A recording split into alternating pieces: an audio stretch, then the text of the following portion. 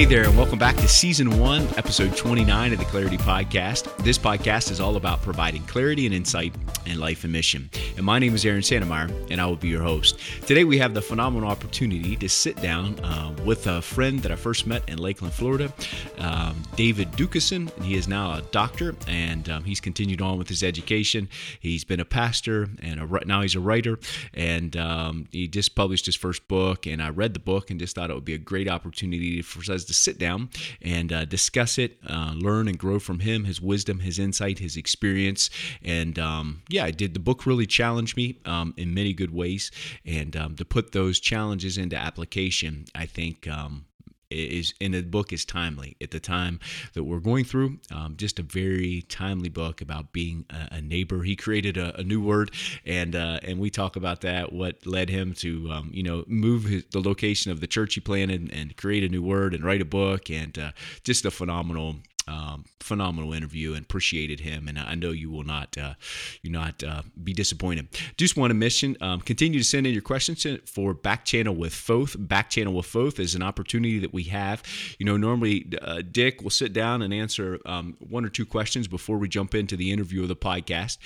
We do that once a week, and Dick will answer questions that are sent in, and those are along the growth capacity, growth areas, personal health, family health, building teams, people care, missiological maturity, leadership intelligence, and they're in the show notes. So continue to send your questions. We have a lot. We continue to curate them, and it's just great for Dick to learn from his wisdom, his insight, and experience. So, there's no time better than now to get started. So here we go.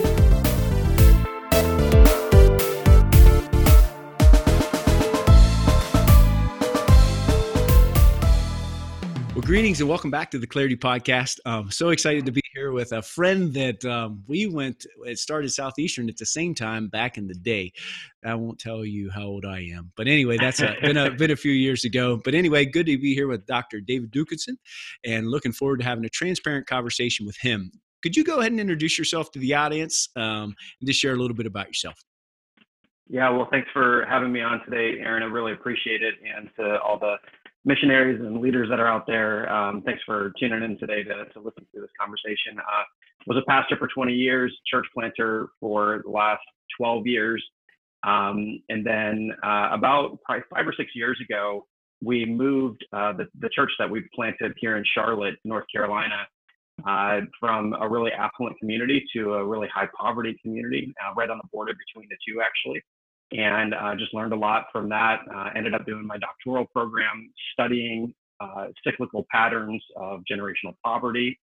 And in that, I started to really start to have a broader understanding of how racial and economic injustice play into generational poverty. And so just a really big learning experience over the last several years, both relationally, ministry-wise, and academically. And then most importantly, I'm married for almost 20 years to my best friend, Dara, and we've got 4 kids that are Max, Mary, Jack, and Ben here in Charlotte. So we keep it nice and crazy around our house. Yeah, sounds good. Hey, just wanted to ask you, jump into the questions. The title of your book is a new word for me. So I just wanted to see if you could just share a little bit of the backstory of what compelled you to move the church you were pastoring, to create a new word, and then to jump into and then to jump into writing this book. Yeah, it is a little bit of a mouthful, isn't it? I can't take credit for creating an entirely new word, but I will say that I found one during my studies that I've never heard before. So neighborliness. Me too. Until I saw the title. Neighborliness. Yeah, neighborliness is to me, that is just a really beautiful word. I think that we focus a lot on the first half of the greatest commandment, which is learning ways to love God with all of our heart, all of our soul, our mind, and our strength. If I'm honest, I think that we could do a better job in the kingdom of learning what it means to love our neighbor.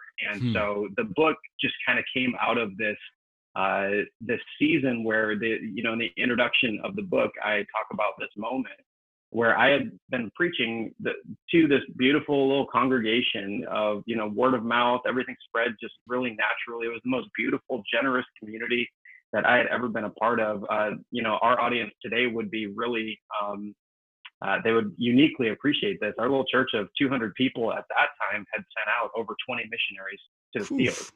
Wow. And so I just kept on telling people, if you love God with every part of your heart and soul, your mind, your strength, you're gonna, it might cost you something. It will cost you. It'll cost you everything, and you may end up not even here anymore. And so the natural outflow of relationship with Jesus just kept on being people that we would be bawling our eyes out, sending out the people that were closest to us all over the world. And that was just beautiful. But there was this one moment, Aaron, where I got up to preach, and I looked out across our beautiful little congregation of a couple hundred people, and I just had this moment. We all look alike. And the problem was I didn't know why. And I didn't know why it took me 5 or 6 years to even notice that. And so that started me down a real path of curiosity and prayer and repentance. I started to realize that I remember writing in my journal, like people invite like people. We weren't doing any advertising. And so it just really made me curious. And that's what led to some moments where the Lord started opening up some doors. As I was praying, the Spirit led us to this opportunity to move from, like a very affluent community, right? At the base of the buildings, basically in downtown, we call it Uptown Charlotte, just to the other side of the buildings. But the difference it was a 4-mile move. It might as well have been 400 miles, because the demographic went from predominantly white and affluent to predominantly Black and high poverty if you take a left out of our building. And then if you took a right, it was predominantly white. So it was a real dividing line there. And so that was really the genesis of that writing process for me. Was born out of relationships with people that I was noticing that, they're brilliant people that have been stuck in generational poverty for so long. And I started my doctoral program, started to study some of the systemic injustices that are present here in America, which led to study of things that I learned all around the world. And Aaron, one of the big things that I'd say for this audience is that injustice is not an American thing, right? That's a sin thing. Yeah, and I think that we need to really understand that if we're going to courageously address sin in relational parts of our life or in personal parts of our life, we also need to address systemic sin of oppression and different things like that. But one of my friends said to me, a guy named Peter Moskowitz that wrote this book, How to Kill a City, really great book on gentrification and inequality. He said that systems can change because systems are made of people. And so as people are listening today, I want everybody to understand that when we look at huge things like systemic problems, it starts in our own hearts first. And so we've got to do some real inward stuff. So if somebody's moving into a new country or a new area, it's got to start in our hearts first. Like the psalmist David said, search my heart. Let me know where there's any way that may offend you. And then we move into the issues that are larger once we have addressed issues in our own heart. So that's some of the early thoughts. No, that's good. That's good. And this aside, how did you define neighbor? You talked about, we've not done so well. What's your definition of neighbor? Yeah, anyone created in the image of God. Genesis 1:27. We're all a part of one family. When I read Ephesians 4, it talks about these beautiful gifts that come together. I don't see a single thing that separates us. And so I think we are all neighbors. I also define race more with an economic bent than I do with a skin tone, because race has been set up as a construct to intentionally separate people. That is a construct that is human made. Race is. Our skin tones just reflect the beauty of God, the diversity of God. And race was set up in order to intentionally separate people so that groups could oppress other groups that were different than them. Wow. And so when I think of the word neighbor, it's just anybody who has been created in the beautiful image of God, that is my brother and my sister.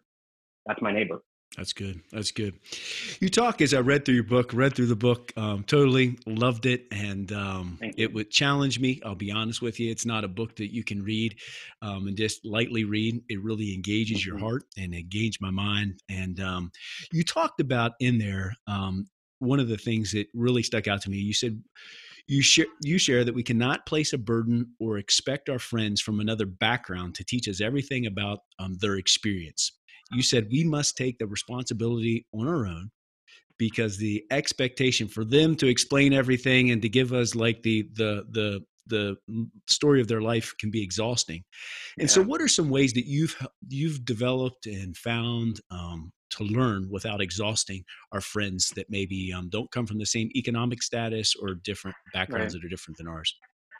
Yeah. And again, this is fascinating for me because to be talking to missionaries around the world, to see the parallels of just the boots on the ground here in Charlotte is really interesting because this really is like human stuff, right? So one of my friends, so I'll tell a story that I think will translate into wherever anybody is at. I was moving into a new community. I was very, very much behind the learning curve on the experience for minorities in our country, and I was trying to learn. I was genuinely trying to learn, and I really want you to hear this, Aaron. I thought I was coming at this. I think I still to this day. I think I was coming at this with a pure heart. Mm. Like, and I asked my friend. I said, "Hey, could you help me learn?"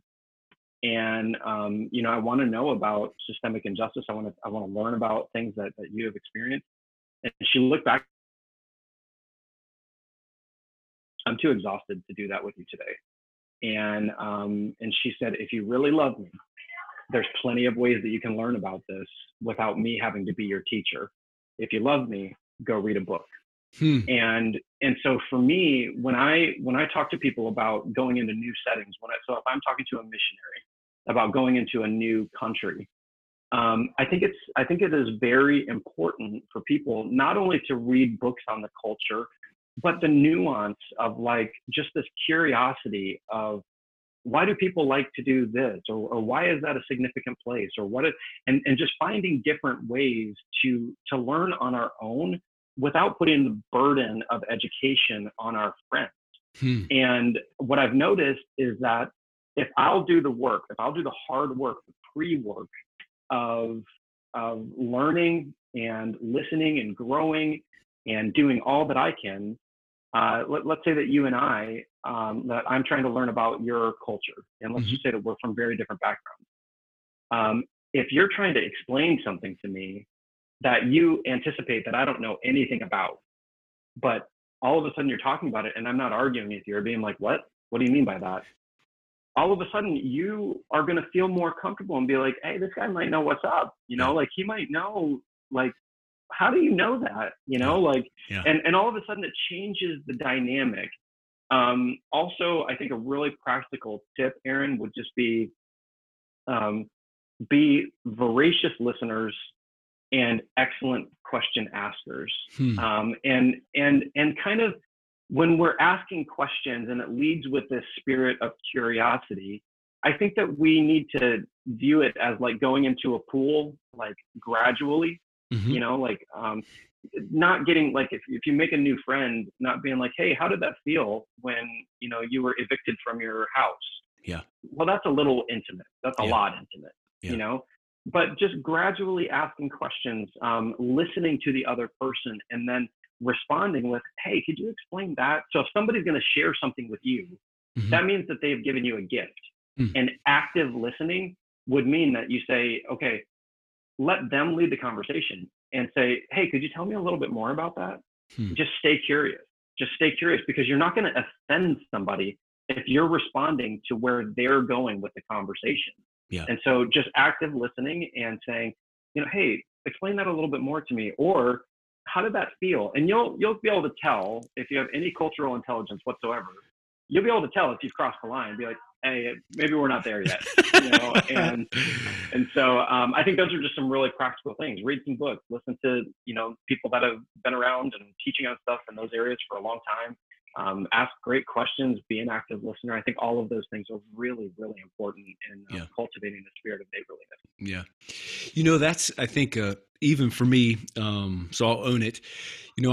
I am concerned that sometimes my curiousness will become off as offensiveness, meaning that I ask a question that to me sounds curious, but they're offended maybe by my premise of my question. Maybe that I would be, and I admit that I have a lot of ignorance in a lot of different areas because I grew up in Wally Ford, West Virginia. Predominant, everybody looked like me. It was a great upbringing in that sense, but there was not a whole lot of cultural diversity. So my background, when I ask questions, is coming from that background without a great diversity background. And so, have you learned some things? How can we get across that uh, fear of being offensive when we ask questions and Right. be curious, but not be offensive and hurt people in the process? Yeah, I mean, I think that, really, really practically, I think that people need to pay attention to tone a little bit more, just tone of voice. Like That's good. I can, be listening to you and say, what do you mean by that? Or I can listen to you and say, oh, what do you mean by that? Mm. And it's a totally different question. Yeah. One of them sounds very aggressive and abrasive. One of them just sounds totally curious. Yeah. Like, that's good. It sounds inviting, That's right. So tone of voice is huge. I also think that that the scriptures talk about that we should treat each other the way that we want to be treated. Mm. And so if I'm engaging in wanting to learn, just try to have that we talked about cultural intelligence. Don't ask questions that are too deep, too fast. Understand that when somebody shares their story with you, they're taking a chance on you. They're taking a chance that you're going to care well for their story. That's good. Especially if you're talking about somebody's cultural upbringing, if you're talking about somebody's story of, let's say that somebody is moving into an area in Africa that has had serious violence and pain and children being taken into, armies and well, let's be careful about how quickly we get into those type of questions, but stay curious and ask with a tone of voice that says, I think that you can dabble your toes into the water of question asking by like, hey, what are some of your favorite memories from growing up? And then be an active listener. Hey, what are some things that were just fun for you guys growing up? And then as you get a little bit, more down the road, what were some of the challenges that might have been different than me growing up in West Virginia? Yeah. So you see the tone of voice, keep it on a human level. You are not there trying to engage in conversation with somebody as an educator. You're there. The more that you share your story, the more that you can piggyback on with that, the questions that you have. So you say, man, you know what, when I was growing up, and then you ask a question, or you tell a story. What was it like for you growing up? And now the tone of your voice and the way that you're engaging in that conversation is totally different. It's just curious, and it gives the person to be like, well, I don't really want to talk about that. Oh, yeah, totally. Yeah, I wouldn't either. Something like That's that. good. It's good. We were having a conversation the other day with some of our pastors here. We're talking about what we did. This might resonate a little bit with us, and talking about what we did working our way through Bible school or Bible college. And they were talking. They said, well, "What did you do?" I said, "Well, I changed adult diapers all the way through because I was a nurse at Lakeland Regional."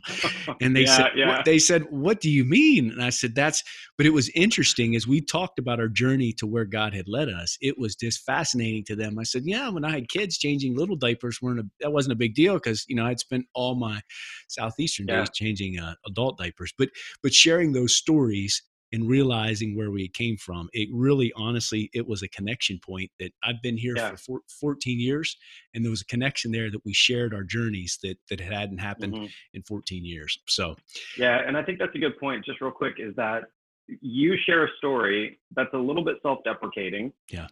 You share a story that's like, it makes somebody laugh. Yeah. And then you can immediately turn that right there.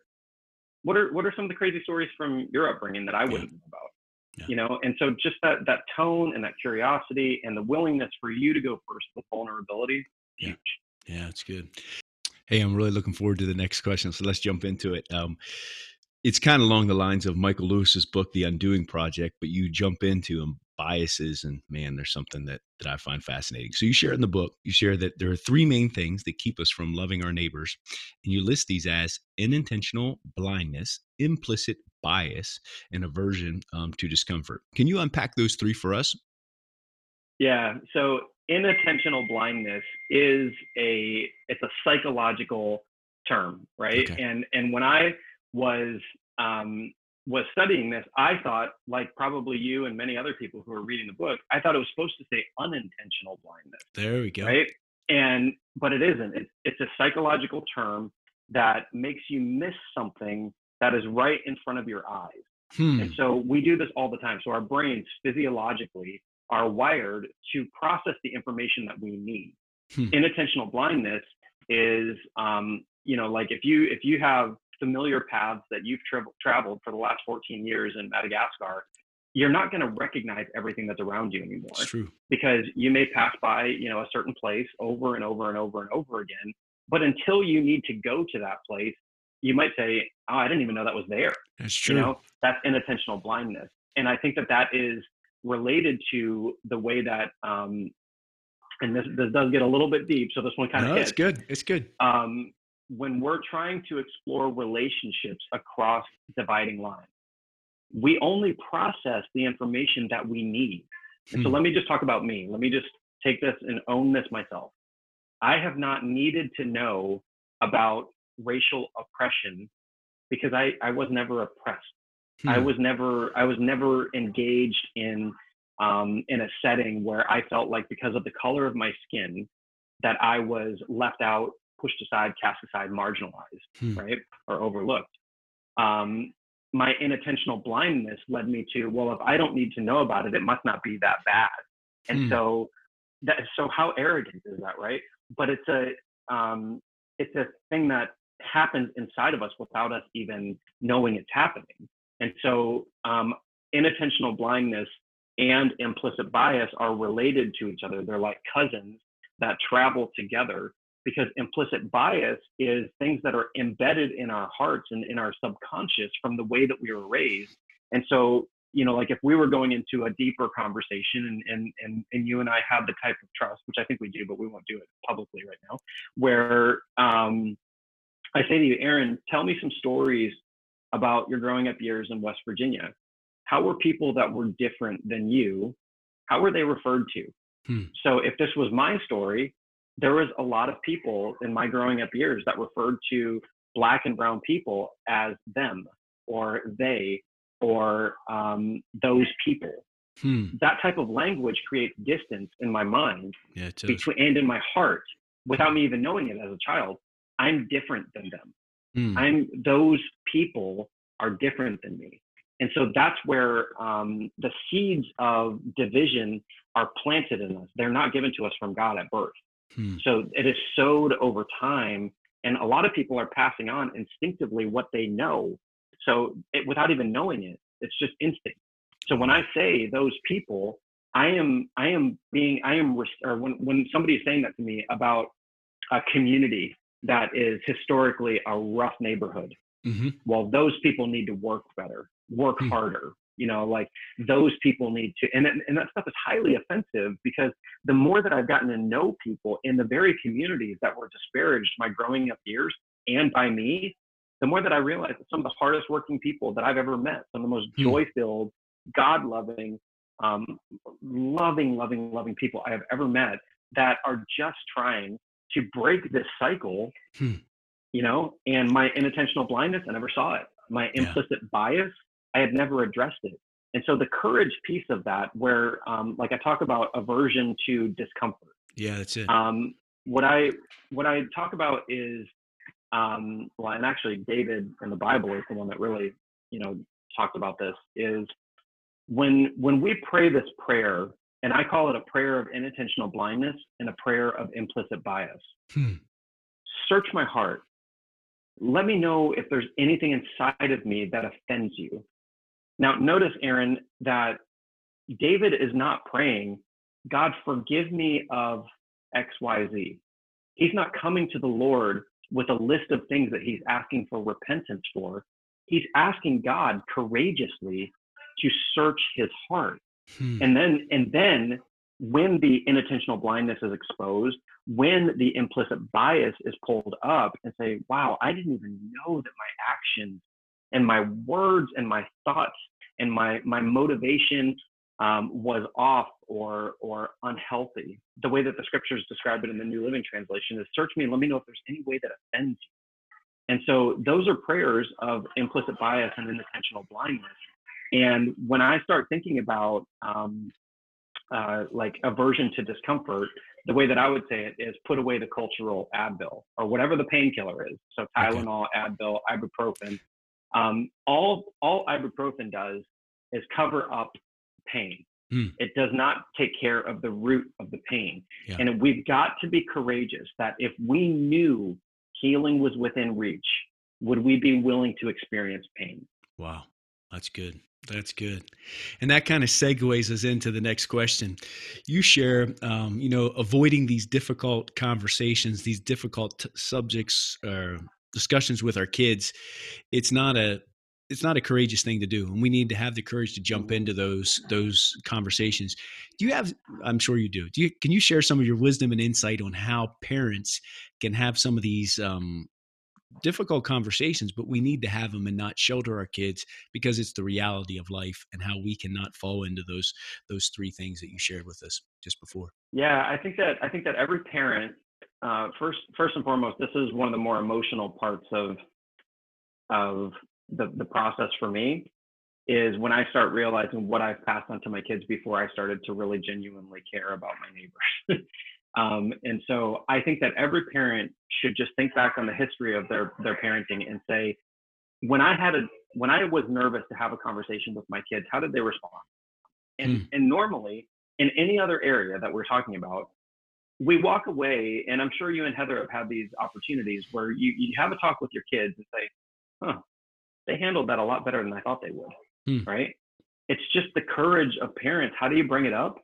Well, just create a moment, Yeah. take them on a walk, Yeah. go watch the sunset, get up a little bit earlier, make breakfast, do anything to create a moment, and then just bring it up. The more that you bring up things related to division, the more natural it'll become. And all of a sudden, like, I think that even with kids, framing things as questions instead of statements are going to help you to learn from your kids, but also it's going to help the kids learn without them even know you're teaching them anything. That's good. Hey, what what do you think about what we just saw on the news? Instead of saying, hey, we just saw something really hard on the news. So Yeah. again, it goes back to tone, right? Yeah. That's a psychological thing. If you just say something in a different tone and with a smile on your face, it changes the game, Yeah. right? So if you say, hey, what do you think about what we just saw on the news the other day? Yeah. And then they'll start talking about it. The questions will come out of their heart. And actually, you may be totally shocked, because remember, we talked about these divisive things are sowed into us. And Hmm. sometimes the seeds have not even taken root in our kids' hearts yet. And Hmm. so by bringing it up and learning from them, we can then see, wow, my kid hasn't even been impacted by this. So let's talk about it. Make sure that there's no room for that to grow in their heart. Or, man, I feel like that's taken root a little bit. And then always bring it back to scripture, Yeah. like with the kids, always bring it back to, hey, we've talked about this before. Like if Jesus says to love God with all of our heart, soul, our mind, and our strength, do you think that, the stuff that we saw in the news, does that match up to that? Does that match Hmm. up to loving our neighbor as ourselves? That's So good. for me, having courage to engage my kids in conversation, understanding that they probably can handle a lot more than I give them credit for, It's true. and then framing things as questions and not being so serious about it. Like, you can Yeah. have a serious conversation with a curious tone of voice. Yeah, that's good. I appreciate the wisdom and insight, because it's Yeah. it's valuable, and I think as parents we have this opportunity, and Yeah. and entering into those courageous conversations is and framing it with questions is gold. So I appreciate Yeah. your insight in on that. Absolutely. Last question. You share that this is stat from the book that what honestly shocked me. You share that 96% of the children born into poverty in Charlotte, North Carolina, will not escape the cycle of poverty, and Yeah, and then we see then that volunteers will, just like me, you're thinking 96%, I need to do something about that. But Right. then you share that when we volunteer and there's not a relationship, it ends up being Yeah. toxic. It ends up being Yeah. toxic. And so, can you Yeah. just share what we can do, how we can develop those relationships, and so not out of well intentions, and we really want to help, but we end up creating something toxic rather than and caring hmm for the people that we've been touched by their situation. Yeah. So I'll actually start that answer with a question. Um, and it would be for you, for me, and for everybody listening is, do the stats, the, the sociological stats of the community in which you're engaging, do they break your heart? Yeah. Like, when was the last time that you looked at research, you know, Yeah. and most people are going to say never, like Yeah. research, missionaries would be more inclined to look at demographic studies. Right. But when was the last time we looked at a demographic study and allowed lament to enter Hmm. into our heart? Man, that grieves me. Hmm. So the stat that you're talking about is a stat that broke my heart, and it was 96% of kids that are equal to their peers across socioeconomic statuses across. So 96% of them that would be equal, like same age as their peers, but are from different economic classes. The kids that are living in poverty have a 96% chance to never get to those higher levels of economic income. Um, Hmm.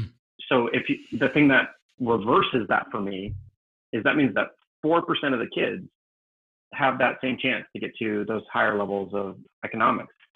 That's egregious. And Hmm. there's egregious stats that should break our heart. So when we're looking at demographic studies, and for missionaries that are going through the training and are getting this deluge of information, I would just say, let's make room for lament. Yeah. Let's make room for grieving before we ever even get to the new place. Or if you're Hmm. already in a community, engage the research and the stats of that area with a new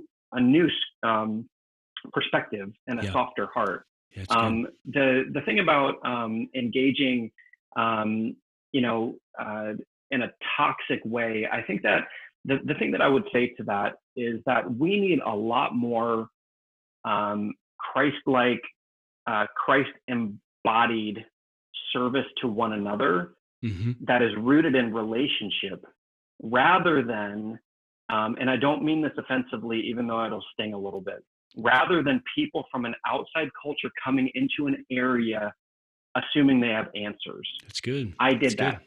Okay, I did that, and as I was moving into this new neighborhood, I was also studying on a doctoral level, so I had a lot of ideas on what I thought could really help the neighborhood. Yeah. And it turns out, Aaron, that the best ideas that have been the most lasting after we've engaged in this neighborhood for the last 5 years have come straight from the neighbors, Hmm. the people that have lived there for generations. And so it's become, is there a place for us to come into with training and with sociological backgrounds, and being able to say, okay, hey, I'm called and anointed to be here. Well, you would never say that to somebody, but you know that you're going into an area, empowered by the Spirit of God. That Greek word is dunamis, that spirit energized power. You are there to make a difference. But I think you're there to make a difference, to call out. We remember the pastoral calling in the scriptures is to train up, to raise up, identify, call out those giftings and release, right? It's Yeah. not come in with the best idea of how to fix a neighborhood. That's It's good. cultivating and kind of working the soil, and then watch what happens when God starts to naturally flourish a community. And so Toxic Charity, which is a great book, we borrowed that book title for one of the chapter titles. Toxic Charity would be us going into a community and not listening Hmm. and coming in with our best ideas. I think it's really important for all of us to make plans, right? But Proverbs 16 talks about, I can make my plans, but the Lord's going to order my steps. And so I That's feel good. like that passage, Proverbs 16, actually has at least three from memory that I can think of, challenges like that, where it's like, okay, plan, do your part, but you got to release that plan because it's not going to work, Yeah. right? I'm going to give you some pieces Yeah. of the puzzle, but you're not going to get all of it. And so those are some of the practical things that I would say. No, it's super valuable and very practical to our life and living in mission, wherever you're at, but specifically on those who are working overseas, because I think we think that our value comes, and it honestly, it comes back to our identity. Sometimes we think our value in God's eyes comes with our great ideas, but He loves us because we're His, and that's where our value comes from. And to Absolutely. go in, as you share, with relationship and love, and man, I could count the stories where I thought I had a great solution in a community, and I didn't listen to the people. When I listened to the people we were trying to care for, they had the solutions, but I thought my West Virginia ideas were going to be better, and they didn't work. So anyway, and their ideas did. And one last thing that I would say, Aaron, is that our extravagant and intimate time with Jesus will give us the ideas that will land with our neighbors. And so don't forget to rest in Him. Mark 4 says that whether the farmer is at work or at rest, the Lord is always at work bringing the harvest. And we don't even know how He does it. And so that would be just something that's really on my heart for the group that would be listening to this podcast, would be just make sure there's a really healthy rhythm of work and rest, because the Lord is with you even when you're resting. That's good. That's good. Well, my friend, I appreciate your wisdom, insight, and experience. Your book, where can people find your book? Yeah, the easiest place would be just neighborliness.com. And that's, got all the different versions available on there. For people that are overseas, the Kindle version might be the easiest. This podcast is being recorded. We're mid-July right now. I just finished recording the audiobook last night. That's awesome. And so if you prefer audiobook, that'll be available. The book is also on Amazon.com. And the Kindle version is on Amazon. But all of that could be found on neighborliness.com. The audiobook should be available sometime mid-August, because we're editing it now. Good deal. Well, we'll put the website in the show notes, and then people can link there if they want to. Awesome. And so, hey, would you go? We normally end the podcast. I normally ask the person to pray for the audience, and I would just ask you to pray for me and pray for this audience, that what the wisdom, insight, and experience you shared will not just be head knowledge, but these will be things that we put into practice even today. Absolutely. All right. Well, Father, we come to you with open hands and open hearts. And we pray that same prayer in our own way. Lord, search our hearts. Help us to know where there's anything that offends you. Help us to be courageous in the way that we respond to things, that we're not trying to take down systemic oppression without first addressing our heart.